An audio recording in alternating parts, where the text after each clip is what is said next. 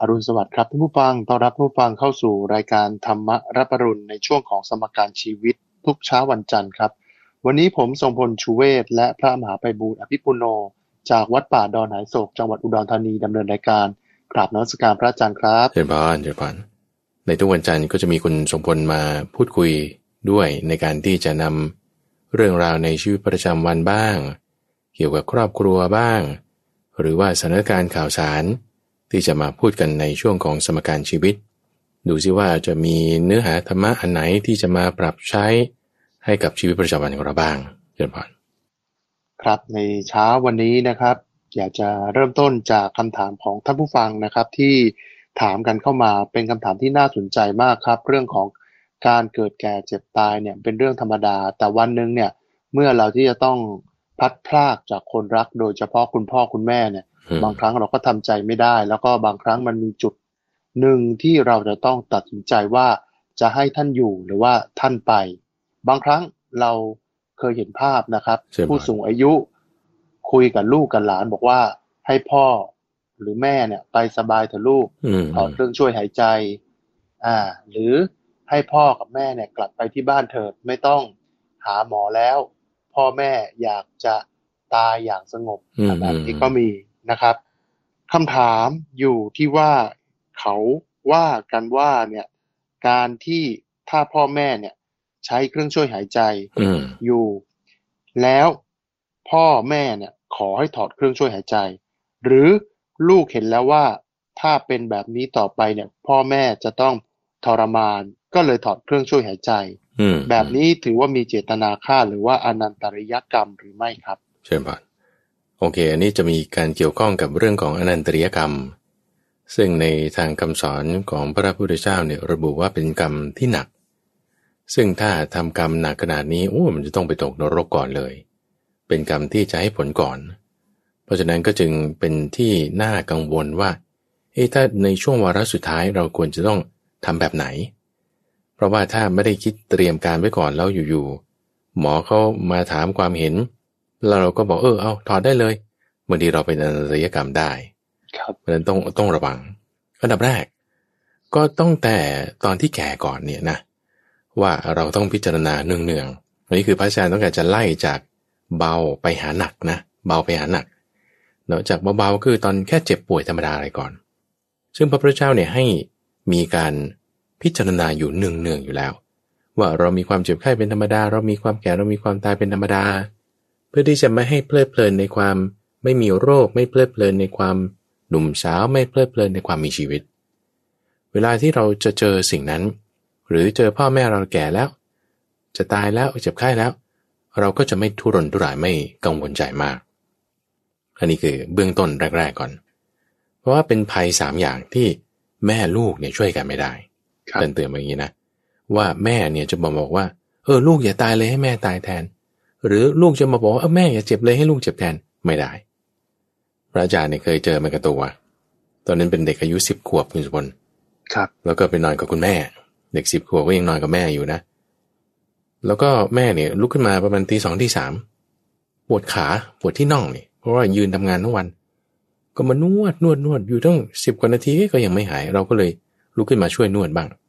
ในใจตอนนั้นคิดนะว่าเราจะเจ็บแทนแม่และแม่ไม่ต้องเจ็บให้แม่ไปนอนได้ไหมเนาะคิดแบบเด็กๆนะครับทีนี้พอมาศึกษาคำสอนของพระพุทธเจ้าท่านบอกไว้ว่าไม่ได้เป็นภัยที่แม่ลูกช่วยกันไม่ได้เจ็บแก่แล้วก็ตายช่วยกันไม่ได้ทีนี้นี่คือถ้าเรามีเวลาเตรียมตัวเราทำก่อนทีนี้ถ้ามันเลยสถานการณ์ตรงนี้ไปแล้วโดยเฉพาะยิ่งบางทีครอบครัวคนจีนก็จะมีค่านิยมว่าอย่าไปพูดเรื่องตายนะเช่นว่าถ้าเจ็บป่วยเป็นมะเร็งหรือเป็นโรคอะไรที่มันจะตายกันได้ง่ายๆแล้วถ้าเป็นอย่างนั้นจะให้ทำยังไงตายแล้วจะให้ฝังที่ไหนหรือจัดงานศพอย่างไรพวกนี้บางทีเขาจะหลีกเลี่ยงในการที่จะพูดทั้งนี้ทั้งนั้นเราก็ควรจะพูดกันหาจังหวะที่เหมาะสมในการที่จะคุยกันได้ทีนี้ถ้ามันเลยไปแล้วครับเลยจากตอนที่ว่ายังไม่แก่ไม่เจ็บไม่ตายโอเคเนาะทีนี้ถ้ามาถึงจุดที่ว่าแก่แล้วก็เจ็บด้วยแล้วก็ใกล้จะตายด้วยก็ต้องคุยกันก่อนนั่นคือขั้นตอนต่อไปก็คือต้องคุยกันว่าถ้าสมมติอยู่ๆเป็นลมสลบไป จะให้ส่งโรงพยาบาลไหมคุยกับแม่ก่อนคุยกับพ่อก่อนหรือถ้าส่งแล้วจะให้ใช้เครื่องช่วยหายใจไหมหรือถ้าใช้เครื่องช่วยหายใจแล้วจะให้กระตุ้นไฟฟ้าไหมทำ CPR อย่างเงี้ยนะครับอันไหนเอาอันไหนไม่เอาเราระบุกันให้ชัดเจนแต่ถ้าเป็นอะไรปุ๊บปั๊บมาอย่าให้กระตุ้นไฟฟ้าโอเคงั้นเราก็อย่าทำหรือถ้าบอกว่าไม่ต้องไปโรงพยาบาลให้อยู่บ้านโอเคเราก็ทำตามนั้นตามที่ท่านได้ให้กำกับกำชับเอาไว้หรือให้มอร์ฟีนได้ไหมคุยกันก่อนทีนี้บางทีถ้าไม่ได้อยู่ในกระบวนการรักษาหรือไม่ได้มีคนแนะนำบางทีเรื่องนี้เราก็ไม่ได้คุยไม่ได้ทำความเข้าใจกันเพราะฉะนั้นถ้าเลยไปถึงขั้นที่ขั้นที่3นี่ก็คือว่าหมดสติละคุยกันไม่รู้เรื่องละแล้วไปอยู่โรงพยาบาลละแล้วเขาก็ใช้เครื่องช่วยหายใจด้วยทีนี้คำถามก็คือว่าหมอก็มาถามว่าแล้วทำไงเนี่ยพ่อแม่คุณเป็นอย่างนี้แล้วจะให้ถอดเครื่องช่วยหายใจไหมทีนี้ถ้าเราบอกว่าถอดสิแล้วเรารู้ว่าถ้าถอดแล้วท่านจะตายนะครับอันนี้เราจะเป็นอนันตริยกรรมนะคุณสมบัติอันนี้ถ้าเรารู้นะว่าถอดแล้วจะตายแล้วเข้ามาถามแล้วเราบอกโอเค yes เนี่ยไม่ดีไม่ควรทำอย่างนั้นอย่าไปทำอย่างนั้นทีนี้ที่ทำได้เป็นยังไงก็ต้องถามหมอว่าหมอเนี่ยแนะนำยังไงทีนี้ถ้าหมอแนะนำบอกว่าเราสังเกตอาการดูไปก่อนเราตามนั้นเราตามที่หมอแนะนำทีนี้พอมาถึงจุดที่ว่าต้องใช้เครื่องมือเครื่องไม้มากยาเยอะอะไรต่างๆนั้นนี่มันก็จะมีเงื่อนไขอื่นเข้ามาคือค่าใช้จ่ายในการรักษาค่าใช้จ่ายก็จะเป็นเงื่อนไขหนึ่งวิธีการรักษาแบบต่างๆก็จะมีค่าใช้จ่ายที่แตกต่างกันไปสมมติว่าทุกวันนี้เรามีคีโมเข็มละเป็นหลายๆแสนอย่างเงี้ยคุณจมนครับ 2-3 แสนนี้ก็มีคีโมเอาคุณเป็นมะเร็งแล้วถ้าคนจนไม่ได้จะจ่ายได้เข็มละ2-3 แสนค่ารักษาทีนึงเป็นหลายล้านเอางี้เขาจะทำไงเขาก็อยู่บ้านเฉยๆอย่างนี้เขาจะแบบว่าตายแล้วลูกไม่ไปพาไปรักษาอย่างนี้ลูกจะเป็นอนันตริยกรรมไหมมันไม่ใช่เคสนั้นไงเพราะว่ามันอยู่ที่ว่าเราคุยกันไว้ว่าอย่างไงใช่ไหมสมมติขั้นตอนที่1ขั้นตอนที่2มาละจนเริ่มถึงสุดท้ายเนี่ยเราก็ต้องถามหมอว่ามันมีวิธีการอะไรยังไงบ้างก็เอาตามที่หมอเขาแนะนำหมอก็จะแนะนำเบสจากเรื่องเทคโนโลยีของทางการแพทย์1เรื่องของค่าใช้จ่าย2เรื่องของความเป็นไปได้ว่าจะหายหรือไม่แล้วเราก็เอาตามที่เขาแนะนำเพราะว่าการรักษาเนี่ยมันก็ต้องขึ้นอยู่กับหมอเราแบบบางทีเราไม่เก่งในการที่จะให้คำแนะนำได้ทีนี้พอหมอเขาแนะนำบอกว่าให้ถอดสิเราก็เอาตามนั้นเข้าใจไหมคือเราไม่ได้มีเจตนาที่จะถอดแต่คนที่แนะนำเนี่ยคือหมอเราก็ตรงนั้นถ้าเป็นอย่างนี้อันนี้ไม่ถือว่าเป็นอนันตริยกรรมไม่ถือว่าเป็นอนันตริยกรรมเพราะว่าเราทำตามที่หมอแนะนำแล้วคนที่ทำไม่ใช่เราด้วยแต่เป็นหมอทำเข้าใจไหมแต่เราไม่ได้สั่งเขาด้วยคือเขามาถามความเห็นและความเห็นของเราที่บอกไปก็เอาตามความเห็นของหมอที่แนะนำมาเข้าใจไหมก็จะเป็นคนละเจตนากันเราต้องการเจตนาให้ท่านมีชีวิตอยู่แล้วล่ะเนอะอันนี้แน่นอนก็จะไม่เป็นอนันตริยกรรมแต่ถ้าในเคสที่ว่าหมอเขายังไม่ได้แนะนำว่าให้คุณถอดหรือคุณใส่ก็อะไรอย่างเงี้ยแล้วเราบอกว่าหมอถอดเลยอันนี้ไม่ได้นะเราเจตนาฆ่าครับเผลอๆผิดกฎหมายด้วยไม่น่าจะทำได้ประเทศไทยก็ต้องเอาตามที่หมอแนะนำเท่านั้นซึ่งบางทีมันมีวิธีการหลายอย่างเช่นบางทีใช้มอร์ฟีนบางทีใช้ยาประเภทอื่นบางทีก็จะมีวิธีการอื่นๆที่หมอเขาก็จะให้ความเห็นได้ดีกว่าทีนี้ประเด็นถัดไปที่น่าสนใจคือว่าบางทีหมอเนี่ยเขาก็ไม่ฟันธงก็แล้วแต่คุณก็จะบอกงี้แล้วแต่ญาติแล้วแต่ญาติทีนี้เราบอกว่าแล้วจะยังไงเนี่ยจะถอดหรือไม่ถอดทีนี้ถ้าเราบอกว่าถอดอันนั้นเราอย่าทำถ้าเราทำปุ๊บเราจะเป็นเจตนาเป็นอนันตริยกรรมเราไม่ควรทำอย่างนั้นแต่ว่าเราก็งั้นถ้าเขาบอกว่ายังไม่แน่งั้นเราก็เอาให้ใส่ไว้ก่อนประเด็นต่อมาคือเรื่องค่าใช้จ่ายที่มันจะตามมาอยู่ ICU หรือ CCU โรงพยาบาลเอกชนคุณสมบัติใช้เครื่องช่วยหายใจวันหนึ่งเป็นแสนนะครับวันหนึ่งเป็นแสนทีนี้แบบสถานการณ์มันฉุกเฉินนั้นนี่ก็ต้องเข้าไปก่อนละทีนี้พอเข้าไปสัก5 วัน7 วันเนี่ยเริ่มเหงื่อตกแล้วค่าใช้จ่ายมันเป็นยังไงเนี่ยเราจะทำยังไงเนี่ยอันนี้เราต้องปรึกษากันเราต้องปรึกษาหมอ ต้องหาทางเรื่องอื่นๆปรึกษาญาติในเวลาที่หน้าสิวหน้าขวานเช่นแก่เจ็บตายนี่ความสามัคคีนี้สำคัญมากที่พระอาจารย์ต้องการจะเน้นนอกจากเรื่องของการตัดสินใจแล้วเนี่ยต้องสามัคคีกันอย่าไปด่าว่ากันคือบางคนก็จะมีสภาวะที่ในศัพท์ภาษาทางด้านจิตวิทยาเขาจะเรียกว่าเป็นภาวะกตัญญูกตัญหันคือตอนก่อนที่แม่หรือพ่อจะป่วยไม่ได้เคยสนใจใยดีแต่พอป่วยจนพูดคุยไม่ได้ละเกิดมาแบบต้องการจะดูแลสั่งการนั่นนี่ด่าคนนั้นคนนี้อันนี้คือภาวะกตัญญูกตัญหันบางทีมีเราก็ต้องคอยพูดกันให้สามัคคีกันอย่าด่าว่ากันทำความเข้าใจและให้ไปในทางเดียวกันก็เอาตามที่หมอแนะนำโดยประชันว่าคือคนเราสถานการณ์มันเป็นอย่างนี้เทคโนโลยีเรามีหลายอย่างมีทางเลือกให้ได้แล้วก็เอาตามที่หมอแนะนำแต่บางทีมันจะมีทางออกมากกว่า2หรือ3ทางอาจจะเปลี่ยนสถานที่โรงพยาบาลเปลี่ยนวิธีการรักษาหรือถ้าคุณสมบูรณ์ดูนะว่าอย่างถ้าเปรียบเทียบสมัยสัก20-30 ปีก่อนอย่างเงี้ยครับหรือในประเทศที่การแพทย์ไม่เจริญเนี่ยคุณเป็นอะไรสักอย่างใดอย่างหนึ่งคุณก็รักษาเช็ดตัวอยู่ที่บ้านเอารักษาเช็ดตัวอยู่ที่บ้านไม่ได้มีการใช้ออกซิเจนไม่ได้มีการให้ยาอะไรทั้งสิ้นคนเราก็อยู่กันไปแบบนั้นไงแล้วถามว่าคุณดูแลรักษาอยู่ที่บ้านนี้เป็นเจตนาฆ่าแม่ฆ่าพ่อไหมไม่ใช่นะถูกไหมเพราะเราไม่ได้เจตนาฆ่าแต่เราต้องการจะรักษาให้หายแต่ว่าความรู้วิธีการเรามีแค่นี้แล้วก็ไปตามนั้นเราเป็นคิดว่าค่อนข้างชัดเจนเนาะในการที่ว่าเราก็อย่าไปถอดแล้วก็เอาตามที่หมอเขาแนะนำแล้วก็ให้เห็นไปในทางเดียวกันสามัคคีกันแล้วสิ่งที่สำคัญก็คือคนที่จะพ้นจากความแก่เจ็บตายไม่มีวิธีการคือเราจะรักษาจิตของเรายังไง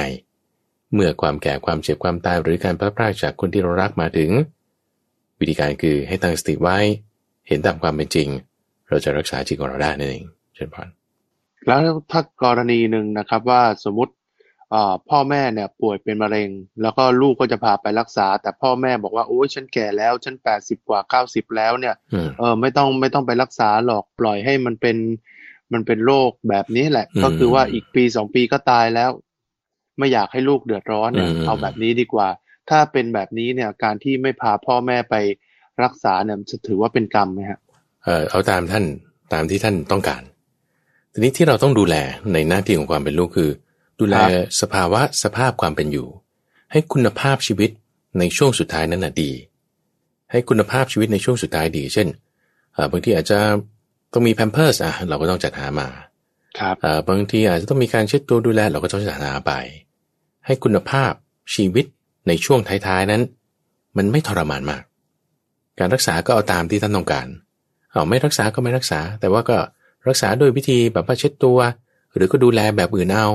หรือวิธีธรรมชาติอะไรก็ตามที่แบบว่าพ่อแม่ก็จะโอเคนะแต่เราต้องดูแลเราดูแลให้อย่างน้อยคุณภาพชีวิตมันพอไปได้แล้วก็เอาตามที่ท่านต้องการนี่คือจึงเป็นจุดที่ดีนะที่ว่าเราคุยกันก่อนที่ว่าจะแบบไม่รู้สึกตัวแล้วคุยไม่ได้แล้วก็แบบตัดสินใจไปอย่างน้อยท่านยังสั่งไว้อันนี้ดีกว่าพระอาจารย์ว่าแล้วก็ทำตามที่ท่านต้องการเลยโดยที่เราดูแลเพิ่มเติมก็เรื่องคุณภาพชีวิตให้มันดีเท่านั้นเองใช่ปะถ้าเกิดเราขัดใจแล้วครับไม่อยากให้พ่อแม่ไปฮะวันนี้คือเราต้องแก้ปัญหาที่ตัวเราไม่ได้แก้ปัญหาที่ตัวท่านครับแก้ปัญหาที่จิตใจของเราว่าเราจะปล่อยวางยังไงเราจะทำความเข้าใจในความจริงข้อนี้ว่าอย่างไรแล้วคือมันจะไม่มีมันไม่มียาที่ว่ากินแล้วจะไม่ตายนะก็ต้องมีสักวันอยู่ดีทีนี้ประเด็นก็คือว่าวันนั้นจะเป็นวันไหนคุณจะเลือกได้หรอแล้วถ้าวันนั้นมาถึงจริงๆแล้วคุณจะทำไงมันต้องแก้ที่จิตของเราไม่ได้แก้ที่ตัวของท่านยังไงก็ต้องเสียอยู่แล้วล่ะทีนี้เราเอาตามที่ท่านต้องการดูแลคุณภาพชีวิตพอให้เป็นไปได้แล้วเราแก้ที่จิตใจของเราว่าถ้าเราจะพลัดพรากจากสิ่งที่รักสิ่งที่น่าพอใจนี่เราต้องอยู่กับสถานการณ์แบบนี้ให้ได้นั่นเองเจริญพรครับถ้าเรื่องของการฆ่าเนี่ยเป็นอนันตริยกรรมหรือไม่การกระทำแบบนี้ถือว่ามีเจตนาฆ่าหรือไม่เนี่ยก็จะต้องดูเจตนาของผู้กระทำเป็นหลักอันนี้เหมือนกฎหมายเลยนะครับคือถ้าจิตใจเราบริสุทธิ์ทำเพื่อพ่อเพื่อแม่ทำเพื่อไม่ให้เขาเป็นทุกข์แล้วก็ไม่ไปพรากชีวิตของเขาเนี่ยยังไงเนี่ยมันก็คือ มันก็คือบุญเป็นกุศลนะฮะไม่ได้ว่าเป็นกรรมที่จะมาตัดรอนทำให้ชีวิตเราเนี่ยมีความลำบากในตอนท้ายหรือว่าต้องเป็นตราบาปของเราตลอดไปหลักการก็คือว่าคือต้องชั่งน้ำหนักว่าการที่ถ้าไม่ได้ตกลงกันไว้เนี่ยอาจจะต้องมองถามคำถามกับคุณหมอว่าถ้าจะอยู่กับไปเนี่ยอันไหนจะดีกว่ากันความทรมานของท่านเนี่ยจะน้อยที่สุดแบบนี้อาจจะเป็นทางเลือกที่ดีที่สุดสำหรับท่านที่สอบถามกันเข้ามานะครับเพราะว่าหลายครั้งก็บอกว่าเรื่องพวกนี้เนี่ยไม่ได้ตกลงกันไว้ก่อนหรอกส่วนใหญ่เนี่ยมักจะไม่มีการตกลงกันไว้ก่อนพระอาจารย์ใช่อย่างถ้าผมเนี่ยจะตายเดี๋ยวผมคงไม่ได้บอกใครว่าเฮ้ยถ้าเกิดตายเนี่ยต้อง1 2 3 4นี้นะส่วนใหญ่ผมไม่ได้บอกแต่ว่าสุดท้ายเนี่ยเวลาต้องตัดสินใจเนี่ยมันก็จะอยู่ในการตัดสินใจที่จะต้องอยู่กับว่าเครื่องช่วยหายใจระยงระยางเต็มไปหมดเลยแล้วเขาดูจะทรมานเราจะตัดสินใจอย่างไรก็คงจะต้องถามคุณหมอแล้วก็ถามคนในครอบครัวแต่เนื้อสิ่งอื่นใดก็คือสิ่งที่เราจะทำเนี่ยคือเจตนาต้องดีให้เขาพ้นทุกข์พ้นความทุกข์ทรมานแล้วก็มีความสุขให้มากที่สุดในช่วงบั้นปลายชีวิตนะครับเอาละครับเดี๋ยวเรามาดูเรื่องของสถานการณ์โควิด -19 กันบ้างนะครับโอ้โหอยู่กับประเทศไทยคนไทยมาตลอดครับ2 ปีกว่าๆแล้วครับถ้าจะถามพระอาจารย์ครับตอนนี้คนเราก็เริ่มปรับตัวได้แล้วครับแต่มีบางส่วนบางคนเนี่ยก็คือมันปรับตัวและทำใจได้ยากครับมีคนที่เป็นโรคซึมเศร้าฆ่าตัวตายบ้างก็มีคนที่จิตตกมีความเครียดแล้วก็มีปัญหาชีวิตก็มีนะฮะตกงานก็มีอันนี้เราฉายภาพในส่วนของแง่ลบคือดีๆก็มีนะครับคนที่ทำธุรกิจด้านอาหารเนี่ยเรื่องของฟู้ดdelivery หรือว่าส่งอาหารอะไรพวกเนี้ยโอ้โหตรงนี้ก็อู้ฟู่กันไปแต่บางคนเนี่ยเขาบอกว่าโควิด -19 เนี่ยโอ้ต้องอยู่กันมานานแล้วก็รู้สึกว่ามีความเคร่งเครียดกับชีวิตแล้วก็ชีวิตมันเปลี่ยนแปลงและเปลี่ยนไปเนี่ยถ้าพูดถึงหลักธรรมในภาพรวมแล้วเนี่ยเราจะดูแลชีวิตอย่างไรในยุคโควิด -19 ครับคือความทุกข์เนี่ยเราต้องอยู่กับมันอันนี้พระพุทธเจ้าให้ทำอย่างนี้ความทุกข์ไม่ใช่มีแค่โรคภัยแค่เจ็บยังมีหลายๆอื่นอย่างเยอะแยะมากมายเปรียบเหมือนกับว่าสัตว์ทะเลที่มีอยู่ในทะเลมีมากการที่จะอธิบายเรื่องความทุกข์เนี่ยมีได้โดยอเนกปริยายไม่ใช่แค่โควิดหรอกมันยังมีโควิด25ถ้ามันจะมีนะมันก็อาจจะมีมาแล้วก็จะมีแวริเอนต์อื่นๆไปมันไม่จบเดี๋ยวอย่าไปคิดว่าชีวิตเรามันจะมีความสุขคือแค่ทุกข์น้อยหรือทุกข์มากเท่านั้นเองทุกข์น้อยเนี่ยคือสุขนั่นเองสุขเวทนามันทนได้ง่ายๆหน่อยหรือถ้าทุกข์มากก็คือทุกขเวทนาเนี่ยมันทนได้ยากหน่อยแต่มันคือทุกข์เหมือนกันทีนี้ถ้าเราเข้าใจแล้วว่าประเทศเราโลกเราชีวิตเราเนี่ยมันไม่ได้จะมีสุขหรอกมันก็แค่ทุกข์น้อยหรือทุกข์มากเราจะอยู่กับทุกข์ยังไงให้เราอยู่ได้ผาสุขนี่คือคำถามที่เราต้องถามเราจะอยู่กับทุกข์น้อยหรือทุกข์มากอย่างไรให้เราอยู่ผาสุขกับมันได้คือนี่ไม่ใช่ว่ามองโลกในแง่ร้ายนะคุณสุวรรณแต่ถ้าเรามองตามความเป็นจริง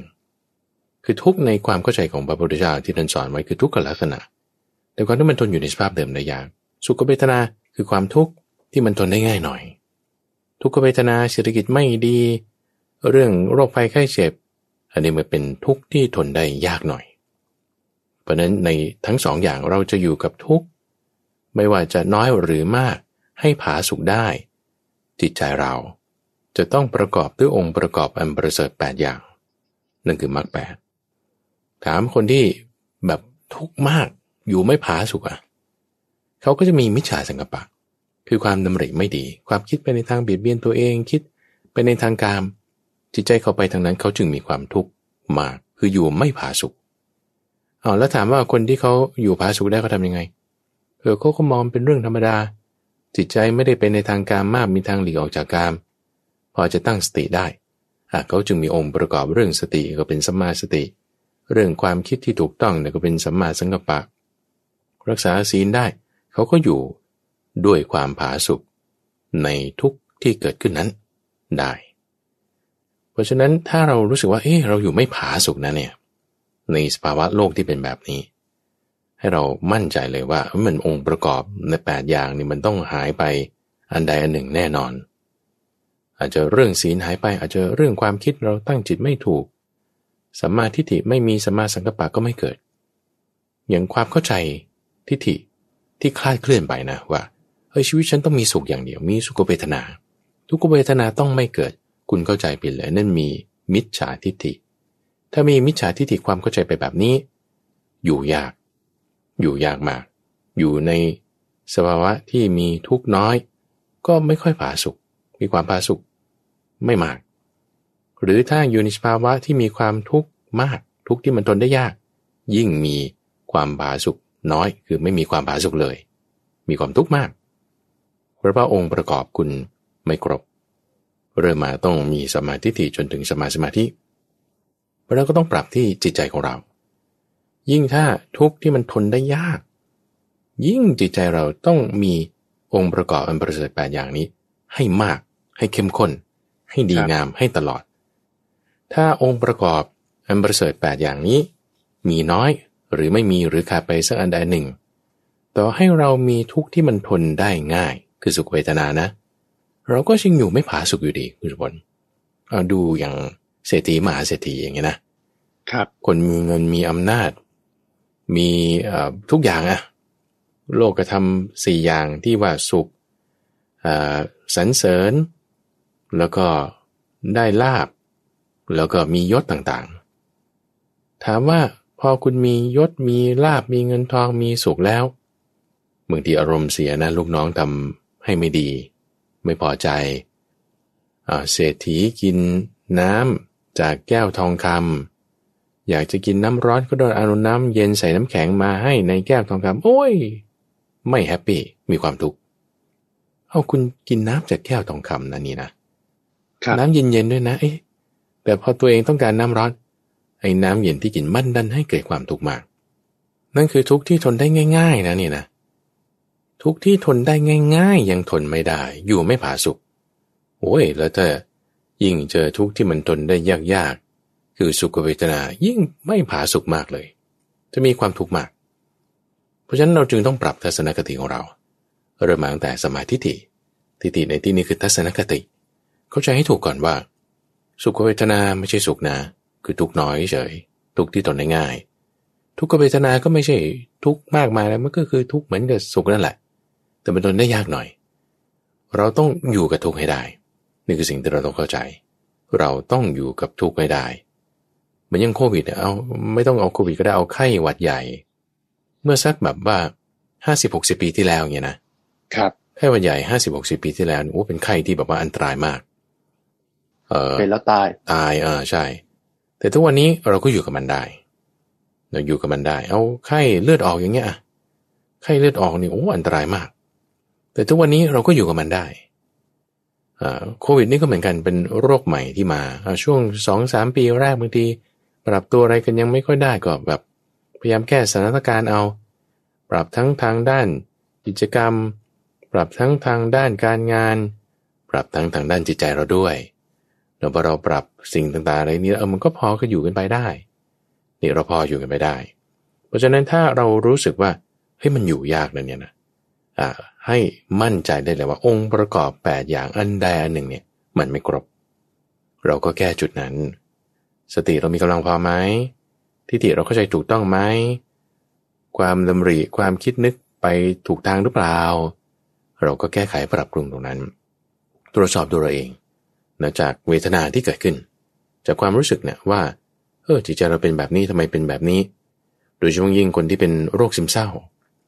เป็นโรคซึมเศร้าแล้วมันอาการออกมาถึงทางด้านระบบไบโอเคมีคอลในร่างกายเอาคุณไปหาหมอเขาก็กินยาไปก่อนในขณะเดียวกันทางจิตใจเราก็ต้องทำความเข้าใจว่าโลกมันเป็นอย่างนี้นะสถานการณ์เป็นอย่างนี้นะสิ่งต่างๆเป็นอย่างนี้เข้าใจถูกแล้วก็ค่อยปรับไปมันก็ค่อยดีขึ้นได้นั่นเองเจ้าบ้านครับนี่ก็คือเรื่องของการปรับจิตปรับใจนะครับปรับตัวนะครับให้เข้ากับสถานการณ์โควิดนะครับอย่างที่พระอาจารย์บอกนี่เห็นภาพเลยเพราะว่าเมื่อก่อนเนี่ยมีเรื่องของไข้หวัดใหญ่แล้วก็มีโรคภัยไข้เจ็บอะไรเยอะเลยครับพระอาจารย์ครับเราก็สามารถผ่านมันมาได้ตอนนี้โควิด -19 เนี่ยถ้าพูดถึงที่เขาประกาศให้เป็นโรคประจำถิ่นเนี่ยคือ การติดเชื้อเนี่ยเดี๋ยวนี้ก็คือว่า5-6 วันหรือว่า10 วันเนี่ยก็หายแล้วก็เชื้อเนี่ยก็ไม่ได้ส่งผลรุนแรงเหมือนสมัยที่เป็นเชื้อสมัยเดลต้าแล้วนะครับโอมิครอนเนี่ยก็มีความรุนแรงของอาการเนี่ยน้อยลงแล้วก็เรื่องของการเสียชีวิตเนี่ยก็น้อยลงด้วยแต่ก็ต้องไม่ประมาทกาดอย่าตกนะครับเราจะผ่านทุกอย่างไปให้ได้ด้วยกันนะฮะ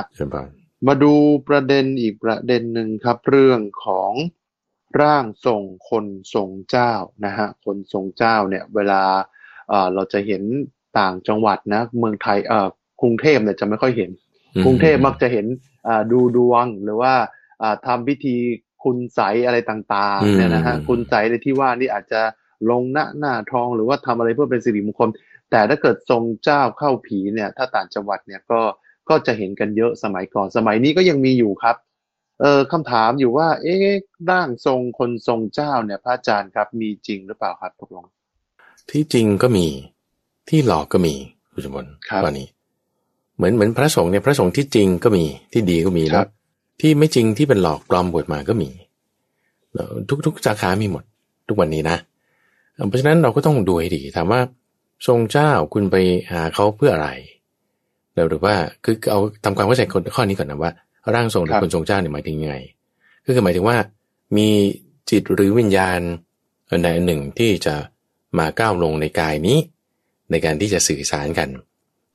กับคนที่เขาตายไปแล้วนี่คือร่างที่ทำหน้าที่เนี่ยก็เรียกว่าเป็นร่างทรงที่จริงก็มีแล้วที่หลอกก็มีดังนั้นเราก็ต้องดูให้ดีประเด็นคือว่าอันดับแรกก็คือร่างทรงเนี่ยทำงานยังไงก็คือจิตใจนั่นเองจิตใจของคนนั้นที่ล่วงลับไปแล้วเนี่ยมาควบคุมกายนี้ที่ยังอยู่ในโลกนี้มันควบคุมกันได้ด้วยเหรอเอาเราไม่ต้องไปถึงกับร่างทรงเอาแค่ว่าพ่อลูกหรือสามีภรรยาสามีเนี่ยรักภรรยามากโอเคนะสมมติรักภรรยามากเราก็จะคอยบอกว่าภรรยาอย่าทำอย่างนั้นภรรยาต้องทำอย่างนี้ภรรยาก็เกรงใจสามีทำก็ทำเธอบอกว่าฉันอย่าไปนั่นฉันก็ไม่ไปเธอบอกให้ฉันไปนี่ฉันก็ไปอันนี้คือแบบว่าจิตของสามีนะก้าวลงไปในกายของภรรยาในการที่ว่ายึดถือสิ่งนั้นโดยความเป็นตัวตนขึ้นมาครับโอเคหรือพ่อกับลูกพ่อสั่งลูกว่าลูกต้องไปเรียนโรงเรียนนั้นต้องไปทำอันนี้ต้องเรียนอย่างนี้ลูกก็โอเคครับพ่อทำตามไปหรือแม่สั่งลูกก็ทำตามไปจิตใจของพ่อและแม่ไปก้าวลงในกายของลูกโดยความเป็นตัวตนของพ่อและแม่นั้นก็นี่ลูกฉันนี่สามีฉันนี่ภรรยาฉันในจิตมันก้าวลงไปยึดถือสิ่งต่างๆโดยความเป็นตัวตนได้นี่คือธรรมดาเลยนะอยู่ในสังคมปัจจุบันแล้วถามว่าอย่างนี้คุณลูกคุณทำตามแม่ทุกอย่างเลยคุณไม่มีความคิดเหรอคุณเป็นร่างทรงของแม่เหรอมันก็จะว่าอย่างนี้ก็ได้เพราะแม่สั่งเราก็ทำใช่ปะล่ะนี่คือลักษณะที่ว่าเขามายึดครองร่างนี้โดยความเป็นตัวตนขึ้นมาครับทีนี้ในลักษณะของร่างทรงก็คือว่าจิตใจดวงอื่นที่ว่ามีกายอาจจะเป็นกายอื่นกายหยาบกายละเอียดอยู่อีกที่หนึ่งแล้วก็มายึดถือได้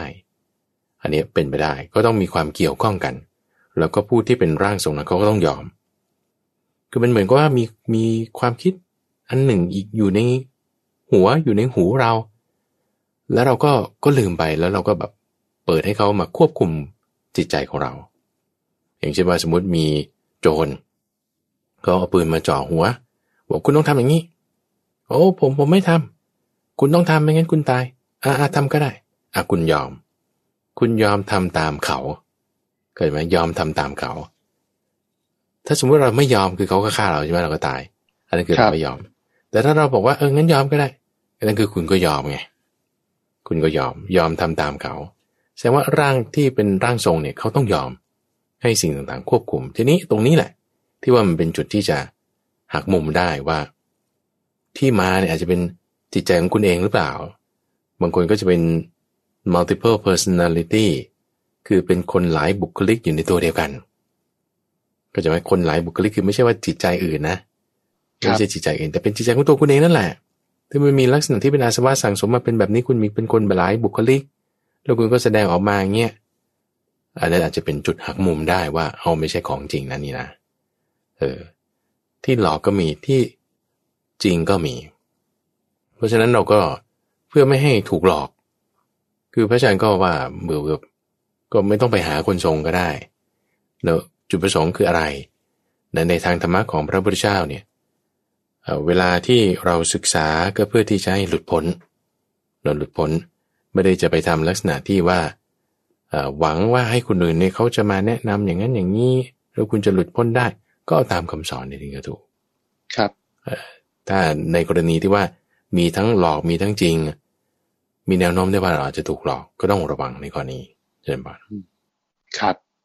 ประเด็นหนึ่งนะครับเรื่องของร่างทรงเนี่ยเราก็ได้พูดคุยกันไปแล้วนะครับพูดถึงเรื่องของการฝึกกรรมฐานกันบ้างนะครับฝึกกรรมฐานเนี่ยมีฝึกกันได้หลายที่แต่ว่าเขาสอบถามกันมาว่าเห็นพระคุณเจ้าเนี่ยไปฝึกกรรมฐานในถ้ำสงสัยว่าการฝึกกรรมฐานในถ้ำเนี่ยทำให้บรรลุเร็วขึ้นเหรอครับแล้วศาสนาพุทธเนี่ยปฏิบัติธรรมทำไมต้องไปแสวงหาที่ฝึกกันลึกลับขนาดนั้นครับ อยู่ในแล้วไปอยู่ในถ้ำนั้นจะกินถ่ายอยู่หลับนอนอะไรกันยังไงครับแล้วมันจะบรรลุได้เร็วจริงหรือไม่ครับโอเคเอาคำว่ากรรมฐานก่อนไล่ไปทีละประเด็นในข้อนี้กรรมฐานนี่หมายถึงฐานที่ตั้งแห่งการงานแล้วฐานที่ตั้งแห่งการงานเนี่ยจะเป็นอะไรก็ได้ไม่ว่าจะเป็นกวาดบ้านไม่ว่าจะเป็นขับรถหรือว่าเรากินอาหารอยู่เป็นฐานที่ตั้งแห่งการงานได้ทั้งนั้นครับอิริยาบถเป็นฐานที่ตั้งแห่งการงานได้เดินยืนนั่งนอนการคิดอ่านการงานการทำการงานต่างๆเป็นฐานที่ตั้งแห่งการงานได้ทั้งนั้นแต่นู้นบริบทที่คนไทยมักจะเอามาใช้หมายถึงการปฏิบัติสมาธิชนิดที่เป็นรูปแบบว่าต้องนั่งหลับตาหรือไม่ก็เดินช้าๆเนิบๆก็หรือเดินจงกรมอย่างเงี้ยอันนี้คือคนเราบางทีติดรูปแบบเกินไปแต่จริงๆแล้วการปฏิบัติธรรมได้ทุกรูปแบบดูพระพุทธเจ้าที่ท่านบอกบางทีเนี่ยท่านนี่นะอยู่ท่ามกลางบริษัทมหาชนเยอะแยะอยู่ในปราสาทราชวังพื้นที่ฉันอาหารเต็มบาทอันนี้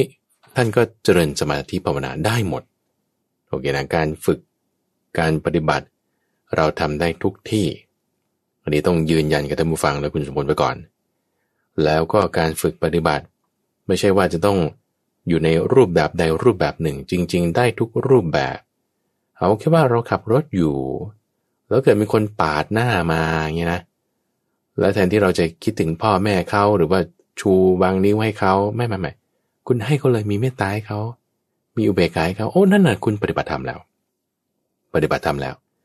หรือมีคนมาด่าเรายั่วยุให้เราโกรธเราอดทนเรายิ้มเราไม่ด่ากลับอันนั้นน่ะคุณปฏิบัติธรรมแล้วหรือบางทีเราได้รับเงินเดือนมาเราก็รู้จักแบ่งจ่ายให้ทรัพย์ให้มันถูกต้องตาม4หน้าที่นั่นน่ะคุณปฏิบัติธรรมแล้วโอเคไหมอันนี้เราให้เข้าใจตรงกันตรงนี้ก่อนโอเคทีนี้รูปแบบในทางคำสอนของพระพุทธเจ้าในการครองเรือนเอาคุณก็ทำไปอย่างที่ว่าไป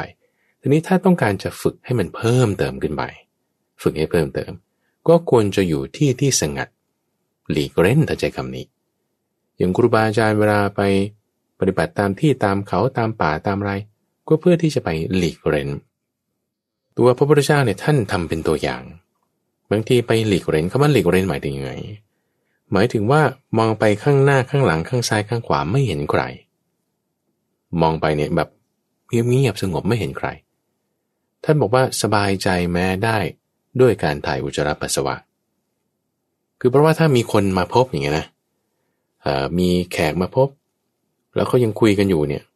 แล้วเราเกิดปวดหนักหรือปวดเบาขึ้นมาเนี่ยบางทีจะไปห้องน้ำมันเดี๋ยวต้องรอจังหวะก่อนยังไปไม่ได้ตอนนี้ต้องอั้นไว้ก่อนยังต้องมาอั้นอุจจาระปัสสาวะเวลาที่มีแขกคนมาพบเนื่องเพราะว่าการคลุกคลีกันนี่คือมันโทษอย่างหนึ่งที่มันจะมีพระพุทธเจ้าก็จึงบอกว่าการไปหลีกเล่นอยู่คนเดียวเนี่ยมีความสุข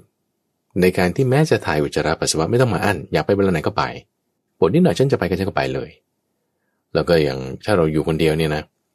ขอโทษนะคุณสมบัติสมมติเราจะผายลมออกมานี่เราไม่ต้องกังวลว่าคนอื่นเขาจะดมไหมเขาจะรังเกียจเราหรือเปล่าคือเราไม่ต้องกังวลเลยเพราะเราอยู่คนเดียวคุณอยากจะปล่อยออกมาตอนไหนก็ปล่อยไม่อยากปล่อยก็ไม่ปล่อยอย่างนี้นะอยู่คนเดียวมีคุณตรงนี้มีคุณตรงนี้ทีนี้เงื่อนไขในการหลีกเล่นก็ต้องมาดูอีกว่า สถานที่ที่ไม่หลีกเร้นท่านก็จะบอกว่าเป็นสถานที่ที่มีคนเยอะเกลื่อนกล่นไปด้วยบุคคลมีเสียงคึกโครมมากมีคนเข้าออกเยอะมีลมที่เกิดจากผิวกายคนเข้าคนออกมากอันนี้คือที่ที่มันไม่หลีกเร้นส่วนที่ที่หลีกเร้นคือที่ที่มีลมเกิดจากคนเข้าคนออกน้อยไม่มีเสียงคึกโครมเป็นที่ทำการลับอันนี้คือที่ที่หลีกเร้นตอนนี้ดังนั้นจะอยู่ที่หลีกเร้นหรือที่ที่ไม่หลีกเร้นจิตใจมีเพื่อนสองไหมจิตใจหลีกเร้นหรือเปล่าเพราะมันมีความวิเวกทั้งทางจิตมีความวิเวกทั้งทางกายถ้าไม่วิเวกกายคืออยู่ที่แบบเสียงคึกโครมถ้าวิเวกกายก็คืออยู่ในที่หลีกเร้นจิตจะวิเวกหรือไม่อยู่ที่ว่ามีความคิดบ้าๆบอๆไหมถ้ามีความคิดไปในทางการพยาบาทเบียดเบียนคือคำว่าบ้าๆบอๆของพระอาจารย์นี่ก็หมายถึงว่าแม้แต่คิดว่าฉันจะไปกินอะไรแล้วมันจะอร่อยไหมมันก็ไม่ได้เรื่องบ้านะแต่มันถึงมันเป็นทางการนี่คือคำว่าบ้าบอๆในความหมายของพระอาจารย์นะครับทีนี้ถ้าเรามีความคิดไม่เกี่ยวข้องด้วยกามหลีกออกจากกามไม่พยาบาทไม่เบียดเบียนอันนี้คือมีความวิเวกทางจิตความวิเวกทางจิตนี้เกิดขึ้นได้แม้แต่กายอาจจะไม่วิเวกก็ได้กายอาจจะอยู่ในที่คึกโครมอย่างที่พระพุทธเจ้าอยู่ท่ามกลางบริษัทเยอะแยะแต่จิตใจท่านมีความวิเวกหลีกเร้นหรือในทางตรงข้ามบางคนอย่างเช่นท่านพระเมขิยะเนี่ยเห็นป่าแห่งหนึ่งเป็นป่ามะม่วงเข้าไปอยู่ที่นั่นแล้วคิดว่าป่าแห่งนี้สงบจริงๆฉันอยากจะไปภาวนานั่งอยู่คนเดียวหลีกเร้นอยู่คนเดียวแต่จิตใจเนี่ยคิดแต่เรื่องกามคิดแต่เรื่องในอดีตเห็นภาพในอดีตอย่างนั้นนี้ฟุ้งซ่านไม่สงบเลยจิตเนี่ยไม่วิเวกเลยแม้แต่กายจะวิเวกก็ตามโอเคนะเพราะฉะนั้นเราจะดูเพียงแต่ภายนอกไม่ได้ก็ต้องดูภายในด้วยอาจจะนี้ต่อมาในคำถามของท่านผู้ถามนี้ว่าที่หลีกเร้นเนี่ยทำไมถึงเป็นธรรมคือจริงๆพระพุทธเจ้าเนี่ยให้ไว้เดี๋ยวลองนับดูท่านบอกว่าเป็นป่าโคนไม้ภูเขาซอกห้วยท้องถ้ำป่าช้าป่าชัดที่แจ้งลอมฟางเรือนว่างได้หมดเลยโดยประเด็นก็จะเป็น9สถานที่นี้หนึ่งในที่ท่านมักจะพูดถึงคำว่าถ้ำเนี่ยอาจจะเป็นเงื้อมผาก็ได้เงื้อมผานี่คือหมายถึงว่ามันเป็นหน้าผาแล้วมันก็เงื้อมมานิดนึงพอจะบังแดดบังฝนได้อย่างนี้ก็จะเป็นเงื้อมผาหรือถ้ามันเงื้อมมากมากก็จะเป็นถ้ำไปไม่ใช่แค่ถ้ำบางทีป่าช้าก็ได้อาจจะเป็นซอกเขาอาจจะเป็นภูเขาเป็นโคนไม้ล้อมฟางนี่คือสถานที่ที่เป็นนาเป็นแปลงนาของชาวนาเนี่ยนะแล้วเขาก็ทำกิจเนื่องด้วยการงานในนาเสร็จเรียบร้อยแล้วเก็บเกี่ยวไว้หมดเรียบร้อยแล้วแล้วเขาก็เอากองฟางมารวมกันเอาไว้ที่หนึ่งอันนี้เป็นสัญลักษณ์บอกว่างานเสร็จละตรงนั้นจะไม่มีใครมาละก็ไปอยู่ตรงนั้นก็ได้นี่คือสถานที่ที่จะเป็นที่สงัดได้เพราะฉะนั้นไม่จำเป็นว่าต้องเป็นถ้ำหนึ่งเป็นหนึ่งใน9สถานที่เท่านั้นเองบางทีเราจะใช้ห้องพระของเราก็ได้ถ้ามันจะเป็นที่สงัดที่วิเวกได้แล้วก็เรื่องการกินอยู่การขับถ่ายพระพุทธเจ้าให้เลือกอย่างนี้ว่าถ้าสมมุติเราอยู่ที่ไหนแล้วเกิดแบบว่าปัจจัยสี่มันไม่ดีคืออยู่ลำบากนะแล้วการภาวนานี่หมายถึงจิตที่ยังไม่ตั้งมั่นก็ไม่ตั้งมั่นอาสวะที่ยังละไม่ได้ก็ยังละไม่ได้อยู่เหมือนเดิมจิตก็ไม่สงบแล้วปัจจัยสี่ก็ไม่ดีด้วยนะกินอยู่ลำบากขับถ่ายยากกลางคืนให้ไปกลางคืนกลางวันให้ไปกลางวันคืออย่าอยู่เลยให้ไปเดี๋ยวนั้นอย่าอยู่ที่นั่นเลยแต่ถ้าบางสถานที่เกิดแบบว่าปัจจัยสี่ดีพออยู่ได้สะดวกด้วยเรื่องน้ำสะดวกด้วยเรื่องอาหารแต่ว่าการภาวนาไม่ดีจิตที่ยังไม่ตั้งมั่นก็ไม่ตั้งมั่นอาสวะที่ยังละไม่ได้ก็ละไม่ได้ให้วางแผนว่าเราจะไปเมื่อไหร่ให้วางแผนอาจจะไปพรุ่งนี้อาจจะไปอาทิตย์หน้าให้วางแผนว่าจะหนีไปอย่าอยู่ที่นั่นแต่ในทางตรงข้ามถ้าบอกว่าปัจจัยสี่ไม่ดี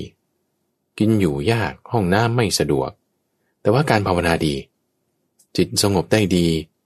ให้อยู่ไปเรื่อยๆท่านว่าให้อยู่ไปเรื่อยๆข้อนี้หมายความว่าคืออย่าเห็นแก่เรื่องปากเรื่องท้องอย่าเห็นเรื่องความเป็นอยู่เป็นสำคัญแต่ให้เห็นเรื่องสภาวะจิตใจถึงจะเหมาะสมตรงนี้ก็จะตอบโจทย์ในคำถามข้อนี้ไงว่า ทำไมครูบาอาจารย์บางทีก็ไปหาแบบที่อยู่ลึกๆเงียบสงัดครับท่านอาจจะรู้สึกว่าที่นั่นภาวนาดีก็ได้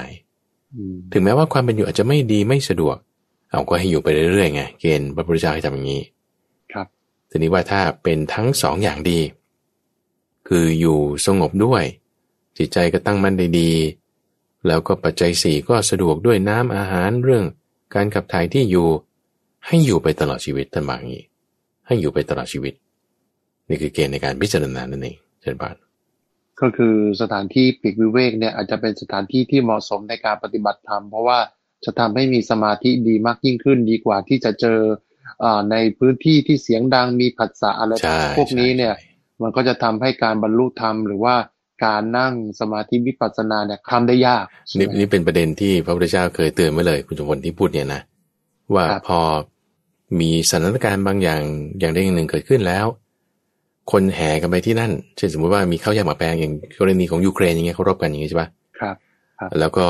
เกิดเขาคนอพยพกันไปที่refugee camp ค่ายผู้ลี้ภัยอย่างงี้ใช่ไหมพอคนไปอยู่รวมกันที่นั่นเนี่ยการที่จะมาทำในใจซึ่งคำสอนของพระพุทธเจ้าการใคร่ครวญมันจะทำได้ยากเพราะมันไม่หลีกเลี่ยงละมันไม่วิเวกละแต่ว่าถ้าสถานการณ์ปกติเราอยู่บ้านธรรมดาโอเคไม่มีปัญหาอะไรการทำในใจซึ่งคำสอนอย่างทำได้ง่ายการอยู่วิเวกทำได้ง่ายอันนี้ถึงจะถูกอย่างที่คุณสมบัติว่านี่แหละนะเช่นกันครับมาดูเรื่องของการกรวดน้ำกันบ้างนะครับมีประเด็นอยู่เหมือนกันบอกว่าเวลาเทน้ำที่เรากรวดน้ำลงไปแล้วเนี่ยเราจะไปเทใส่ต้นไม้เนี่ยจำเป็นต้องเป็นต้นไม้ที่โคนต้นหรือเป็นต้นไม้ที่มีลักษณะใหญ่โตไหมฮะหรือถ้าเราเทต้นนี้ต้นที่หนึ่งแล้วก็ไปเทต้นที่สองต่อเนี่ยทำได้ไหมฮะทำได้ไหมครับเทใส่อ่างล้างหน้าก็ได้คุณสมบัติหรือจริงๆไม่ต้องมีน้ำก็ได้ก็จะไปทีนี้ถ้ามีน้ำแล้วแบบว่าต้องหาต้นไม้เทคืออย่างที่พระอาจารย์เคยบอกไปว่าการกรวดน้ำเนี่ยคือเหมือนเราจะอุทิศส่วนกุศลใช่ไหมแล้วการอุทิศส่วนกุศลเนี่ยคือสำคัญคือเราต้องมีบุญเราต้องมีจิตที่มอบให้นั่นคือด้วยจิตใจของเรานั่นคือเป็นกรรมทางใจเนี่ยเป็นใหญ่เป็นสำคัญทีนี้กรรมทางวาจาเช่นว่าจะต้องพูดบทอะไรนั่นเป็นเรื่องรองกรรมทางกายคุณต้องมีน้ำเทไหมนั่นยิ่งรองลงไปอีกแล้วมีน้ำเทใส่ถ้วยแล้วจะเอาน้ำที่อยู่ในถ้วยนี้ไปเทที่ไหนก็รองลงไปอีกรองลงไปนะทีนี้เราก็ต้องเข้าใจให้ถูกก่อนว่าจิตใจคุณโอเคสมมติจิตใจคุณผ่านละฉันยินดีที่จะให้ฉันได้ทำบุญละแต่ไม่อีกคำพูดคุณก็ฉันก็พูดคำนี้ฉันก็พูดละเทน้ำฉันก็เทใส่ถ้วยละทีนี้มาถึงสุดท้ายเนี่ยประเด็นนี้ว่าจะเทโคนต้นไม้ได้ไหมได้หลายต้นก็ไม่มีปัญหาจะเอาไปเทใส่ท่อน้ำธรรมดาซิงค์ธรรมดาก็ได้คือเงื่อนไขตรงนี้มันเป็นอย่างนี้มันเป็นเรื่องเล่าที่มีกันมาพระอาจารย์จะเล่าสั้นๆถึงประวัติตรงนี้ให้นิดหนึ่งนะว่าทำไมถึงมีค่านิยมในการกรวดน้ำอันนี้เป็นข้อมูลใหม่ที่พระอาจารย์เพิ่งไปค้นพบมาว่าสมัยตอนนั้นพระพุทธเจ้าตอนเป็นโพธิสัตว์นั่งอยู่ใต้ต้นโพแล้วก็ตอนนั้นเนี่ยหลีกออกจากการทำทุกขกิริยาแล้วเลิกละแล้วก็มาปฏิบัติตามทางสายกลางละนั่นเป็นคืนวันเพ็ญเดือน6แล้วด้วยแล้วก็มาตั้งจิตอธิษฐานว่าฉันจะต้องบรรลุธรรมให้ได้ในวันนี้หมายถึงว่าไม่ใช่วันนี้แหละคือถ้าไม่สำเร็จจะไม่เลิกกลางกันหรือไม่สำเร็จจะไม่เลิกกลางกันคือตั้งเขาเรียกว่าเป็นอปฏิวานีความเปลี่ยนนั้นไม่ถอยกลับทีนี้มารผู้ใหญ่บาปก็มาบอกว่าเธอต้องลุกออกไปจากที่นี่เป็นที่ฉันโพธิสัตว์ตอนนั้นนะคุณสมบัติเป็นคนที่แบบไม่เอาธุระคือไม่อยากยุ่งกับใครจะมาหาเรื่องฉันก็ไม่เอาเรื่องด้วยฉันไปก็ได้คิดอย่างนี้นะจิตใจท่านแบบสบายแล้วไม่อยากจะมีเรื่องกับใครนะมาเนี่ยมากวนท่านหลายเที่ยวท่านก็ไม่เอาเรื่องกับมันคราวนี้จะมากวนอีกก็ไม่เอาก็ได้ฉันไปก็ได้คือตอนนั้นเนี่ยก็เอามือขวาเนี่ยมาคือนั่งขัดสมาธิอยู่เนาะเอามือขวาเนี่ยมาแตะที่หัวเข่าขวาแล้วจะเอนกายลุกขึ้นจะแบบหนุนตัวลุกขึ้นนะมาคิดได้ว่าถ้าสมมติว่าเราต้องหนีไปอีกเรื่อยๆเนี่ยนะมันก็ไม่จบคือถ้าแพ้แล้วอยู่100 ปีเนี่ย100 ปีนั้นไม่มีประโยชน์เลยแต่ถ้าสู้ คือตายในสงครามยังดีกว่าที่แพ้แล้วต้องอยู่ไป100 ปีอยู่100 ปีนั้นไม่ดีความตายที่ว่าคุณใช้ความเพียรและตายดีกว่าท่านจึงบอกว่าไม่หนีมันนึกได้ไม่หนีมืออยู่ที่เขานะมืออยู่ที่เขาเนี่ยที่ของฉันเธอมีหลักฐานอะไรว่านี่เป็นที่ของเธอนิ้วเนี่ยไปโดนพื้นพอดีนี่ไงพื้นเนี่ยเป็นพยานไหนพื้นเป็นพยานยังไงท่านก็นึกถึงบารมีที่ได้ทำมาบารมีทั้ง30 ทัศเริ่มตั้งแต่ทานบารมีทานบารมีเนี่ยยังไงหลักฐานยังไงก็ทุกครั้งทำทานให้ทานเนี่ยฉันกรวดน้ำฉันรดน้ำกรวดรดน้ำเป็นพยานน้ำที่กรวดไว้รดไว้เนี่ยมาเป็นพยานก็จึงมีตำนานเรื่องของแม่ธรณีบีบมวยผมครับคุณสมบัติเคยได้ยินอยู่นะว่าเอาน้ำเนี่ยโอ้โหทั้งหมดเลยที่ท่านได้เคยกรวดน้ำเอาไว้มากเลยมาพัดพวกมานี่ให้สลายไปคือจริงๆท่านยกแค่อันเดียวว่าคือทานบารมีจริงๆไม่ใช่แค่นั้นยังมีศีลบารมีมีบารมี10 ทัศทั้ง10 อย่างเนี่ยนะตั้งแต่เป็นธรรมดาขั้นกลางแล้วก็ขั้นอุกฤษแต่จึงเรียกว่าเป็นบารมี30 ทัศแล้วก็เป็นจุดที่ว่าทำความดีแล้วมีหลักฐานคือน้ำเนี่ยเป็นพยานซึ่งนี่เป็นประเพณีของอินเดียโบราณในการที่ว่าจะใช้น้ำในการที่เหมือนกับว่าเซ็นสัญญานะเช่นจะยกช้างปัจจยนาคให้พราหมณ์ที่มาจากแว่นแคว้นกาลิงก็เอาน้ำหยอดลงไปว่าเหมือนฉันเซ็นสัญญาให้แต่แล้วนะฉันจะไม่เอาคืนน้ำเทลงไปน้ำนั่นแหละเก็บไว้สะสมไว้คือทั้งหมดเรื่องนี้อาจจะเป็นบุคลาธิฐานก็ได้นะบุคลาธิฐานที่หมายถึงมานี่คือกิเลสมารแล้วก็น้ำที่มาไหลมานี่คือคุณงามความดีของท่านคือเป็นบารมีทั้งหมดก็จึงมีความเข้าใจเป็นลักษณะที่ว่างั้นต้องรดน้ำนี่นะเราก็ต้องไปรดตรงพื้นดินด้วยนะในการที่ว่าให้แม่ธรณีเนี่ยเก็บบุญไว้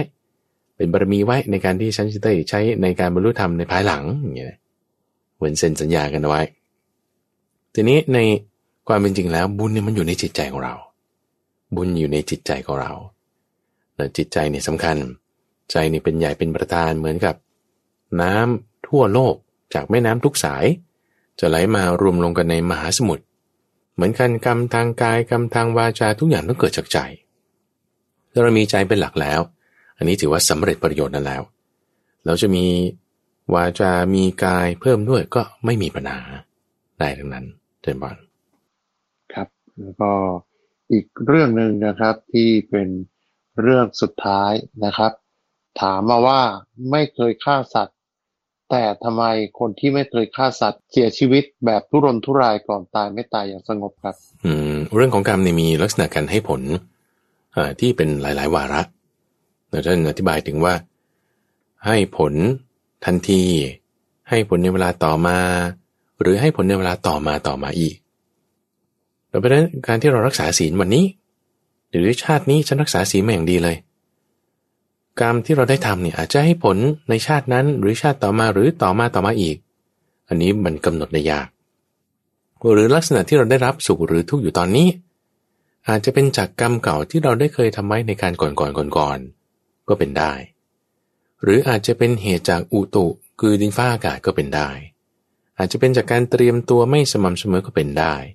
อาจจะเป็นถูกคนทำร้ายก็เป็นได้อาจจะไม่ใช่เรื่องของกรรมเก่าเลยก็ได้เราเป็นไปได้เพราะฉะนั้นเวลาเราตายอย่างทุรนทุรายหมายถึงว่าทุรนทุรายก่อนตายนะอย่างเช่นแบบคนที่เป็นโควิดอย่างเงี้ยก็สถานการณ์โลกมันกินเกี่ยวกับเรื่องของโรคภัยไข้เจ็บคือเหตุแห่งอุตุเหตุแห่งอากาศน้ำดีน้ำเสลดในร่างกายของเราก็เลยทำให้มีเวทนาแบบนี้